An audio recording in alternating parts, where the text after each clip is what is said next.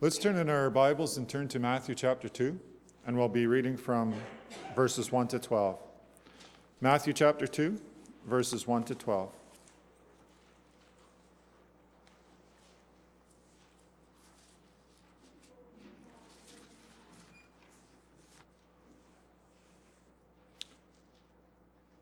Now after Jesus was born in Bethlehem of Judea, in the days of Herod the king, behold, wise men from the east came to Jerusalem, saying, Where is he who has been born King of the Jews?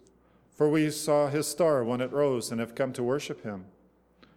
When Herod the king heard this, he was troubled, and all Jerusalem with him. And assembling all the chief priests and scribes of the people, he inquired of them where the Christ was to be born. They told him, In Bethlehem of Judea, for so it is written by the prophet.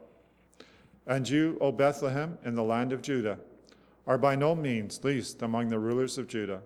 For from you shall come a ruler who will shepherd my people Israel. Then Herod summoned the wise men secretly, and ascertained from them what time the star had appeared. And he sent them to Bethlehem, saying, Go and search diligently for the child, and when you have found him, bring me word, that I too may come and worship him. After listening to the king, they went on their way. And behold, the star that they had seen when it rose went before them until it came to rest over the place where the child was. When they saw the star, they rejoiced with exceeding great joy. And going into the house, they saw the child with Mary his mother, and they fell down and worshipped him. Then opening their treasures, they offered him gifts, gold and frankincense and myrrh. And being warned in a dream not to return to Herod, they departed to their own country by another way.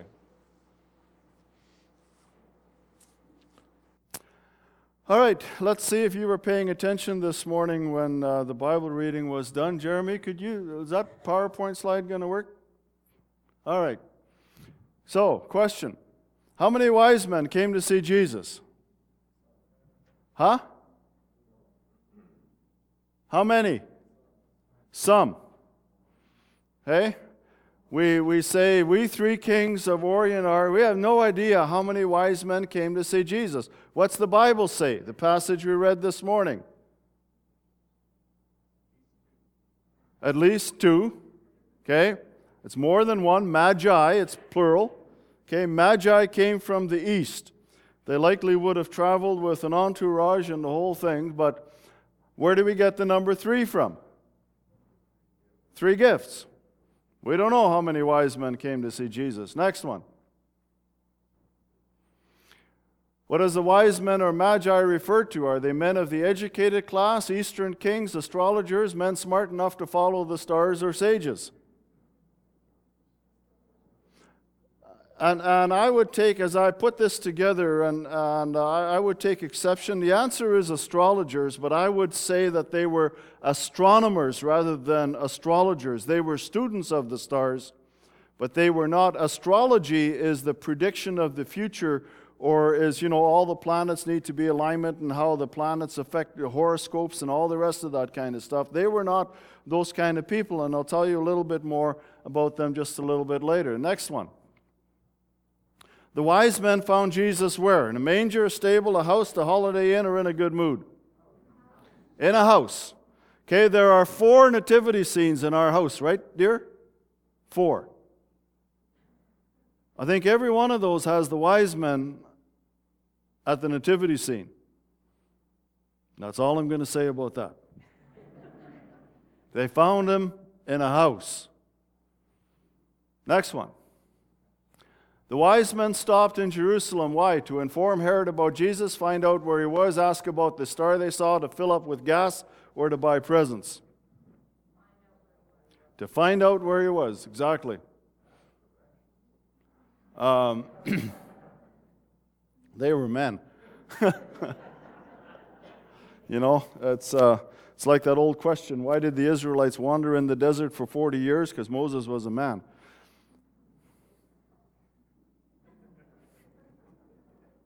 All right, next one.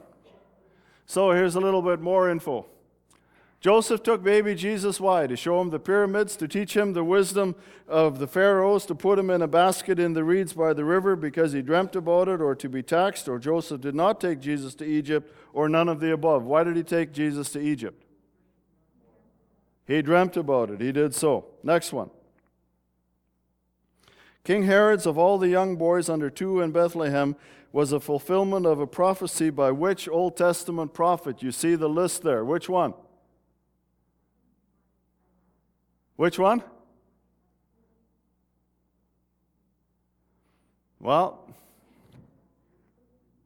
all right. Take a look in your Bibles here. Okay, Matthew chapter 2. We need to be there to read that anyway this morning. You know, this is part of a quiz that we had our ministerial Christmas social on Tuesday night. This is part of a quiz that one of the pastors gave to the ministerial. By the way, I got the highest mark. But you'd be surprised how many pastors bombed that quiz. It was sad. All right.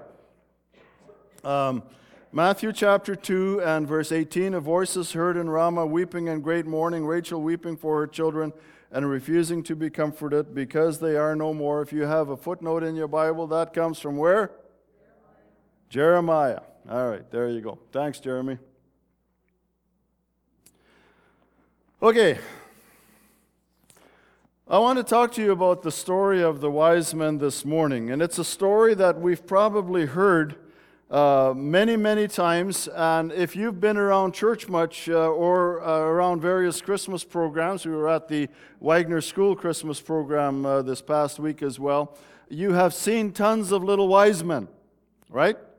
Who came, and I will never forget one time in the old church there, you know, the wise men came up the aisle bearing gifts, and baby Jesus was in this little manger, and one of the wise men grabbed baby Jesus by the leg and picked him up. That's not a real baby, and wham, back down. And, yeah.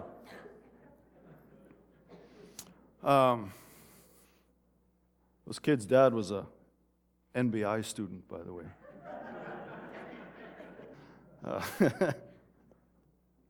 So, how do you say or think or learn anything new about an old story? The wise men or the magi or the gifts come to visit Jesus and they give him presents and a story. That's it, right? Or is it? Well, we may not need to come up with anything new. And one of the things that I've been experiencing this Christmas in my desperation of 20, almost 30 years of Christmas preaching is, how do I say anything new about Advent or Christmas? And yet the reality is the story doesn't change. And the news doesn't change. And I don't have to try and be novel. There's a peace and there's a comfort in some of the familiarity.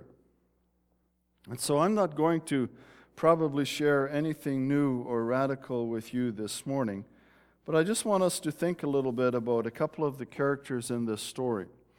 And what I would like to do is to contrast the Magi and King Herod in the story that we read here this morning. Now, much of it this morning already Ken read for us, verses 1 through 12, and we won't go there again. The rest of it I'll read just a little bit later. How do you respond to Jesus? What do you do with this Christmas story? We know it. We've heard it. We're familiar with it.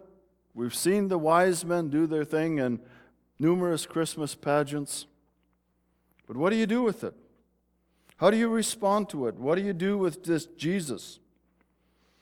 Well, let's think a little bit about who the Magi were, or the wise men, or the kings. They were a group of people that came from northeastern, what is now Iraq, used to be Babylon, somewhere in the neighborhood, the border of Iraq and Iran. And they were descendants of the Medes and the Parthians, the Persians, the group of people that used to live there, and they formed a hereditary priesthood. They were monotheists, and they worshiped the one God, but they also studied the stars. They were astronomers rather than astrologers.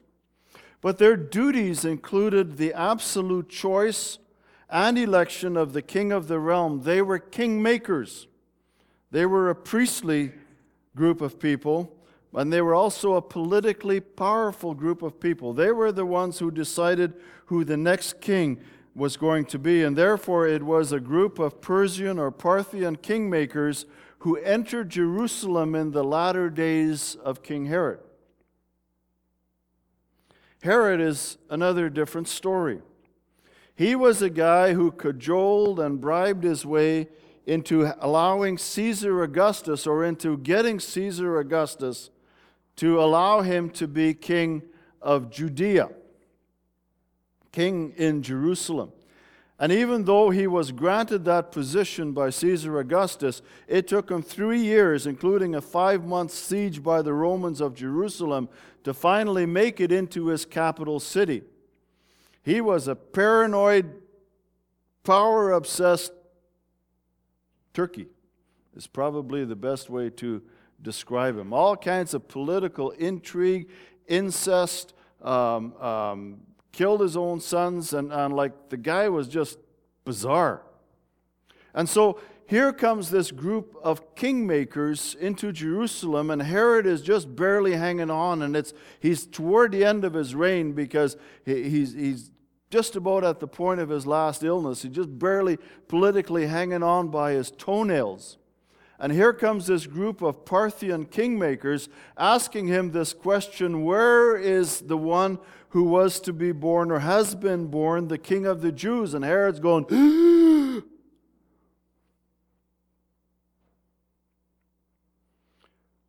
and this was a calculated insult to the one who had contrived and bribed his way into that office. So you have these two groups of people, or these two kinds of people. You have the Magi, who have studied the stars, and we don't know exactly what or how they saw. By the way, the star stopped over the place where the child was, which very likely wasn't the stable at the time. So in the nativity scenes, and if we would have seen this video here, the star, would have been over the stable and blinking, and yeah. But take a look at verse 2 of Matthew 2. They asked Herod this question: where is the one who has been born King of the Jews? We saw his star in the east, and we have come to worship him. What does it mean to worship? How do we define that term? In today's church culture, many people define worship as that's the part of the service where we sing and where we raise our hands and we wave them around, or we dance, or we clap, or you have instruments and you have drums and you have all the rest of that stuff, and you have flags and banners and hands raised and that whole thing, and that is worship. And so I've kind of rebelled against the terminology of having a worship team, because that kind of means that's the part of the service that is worship, and then the rest of it is something else. And we come into this building to worship, but is worship something that only happens here in this building? Now, part of worship is exactly what I was just talking about. I remember there was an older gentleman used to come to this, not to this building, but he came to the other church. He's since passed away, but he used to complain to me at the door about the crashing and banging that went on at the front of the church. And he's talking about the drums and the guitars. He didn't like that stuff. And so my wife one time very gently spoke to him. Yeah, right. And she quoted from Psalm 149 and Psalm 150. It says, let them praise his name with dancing and make music to him with tambourine and harp, for the Lord takes delight in his people. It's a good thing to worship God. Psalm 150, praise him with the sounding of the trumpet, praise him with the harp and lyre, praise him with the tambourine and dancing, praise him with the strings and flute, praise Him with the clash of cymbals, praise Him with resounding cymbals. If that isn't crashing and banging, I don't know what is. And that's certainly a part of worship, but worship is something more than that.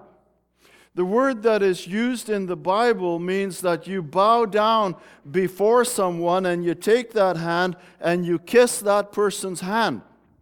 Or in Bible words, what you would also do, you would bow before a sovereign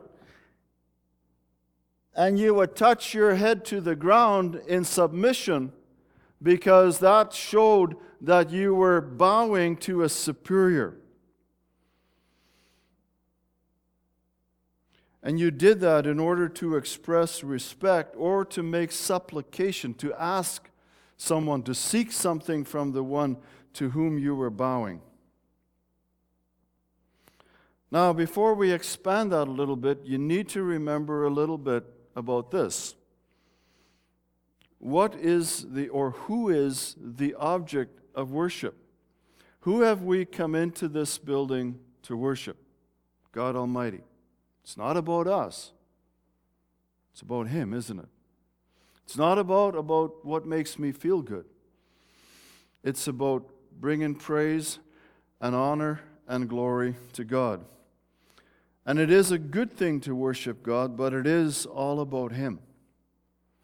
But worship is also more than what you and I do here on a Sunday morning.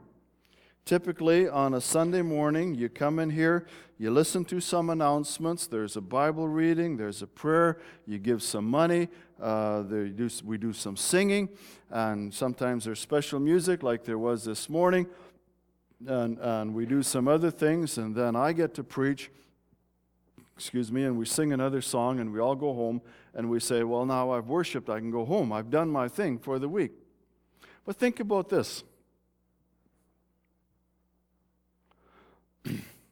I think that worship is more than church on Sunday morning.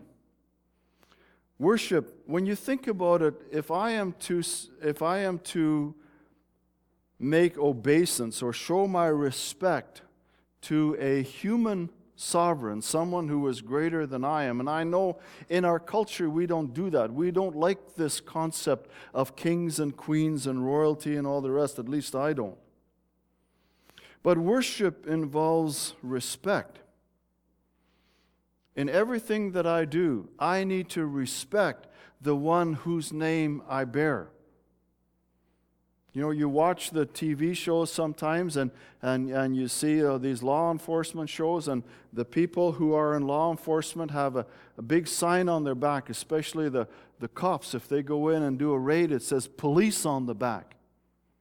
And you and I have a sign on our back that says Christian, which means a Christ follower. I wear the name of Christ wherever I go, and I need to demonstrate, if I am to worship Jesus Christ, I need to demonstrate everywhere I go that I respect Him by the words that I use, by the actions that I take, by the way that I drive, by the way that I treat people, by the way that I treat my wife, by the way that I treat my children. I need to show that I respect the one who tells me what to do. That's worship. Worship involves honor.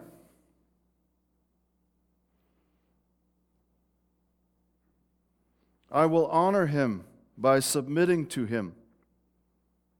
I will honor Him by not just saying the words, but doing the things that He asks me and tells me to do, and not doing the things that He tells me and not to do. I will honor Him by imitating Him, by becoming like Him. I will submit to Him.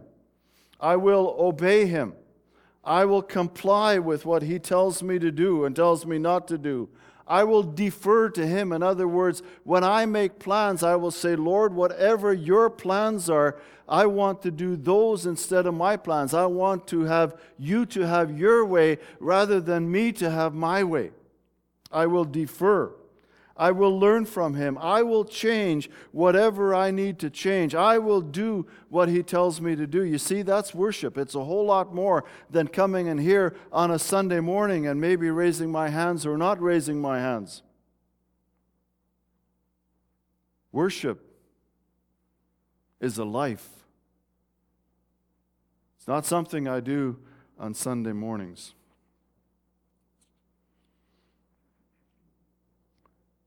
And so we have a choice. We can emulate the wise men.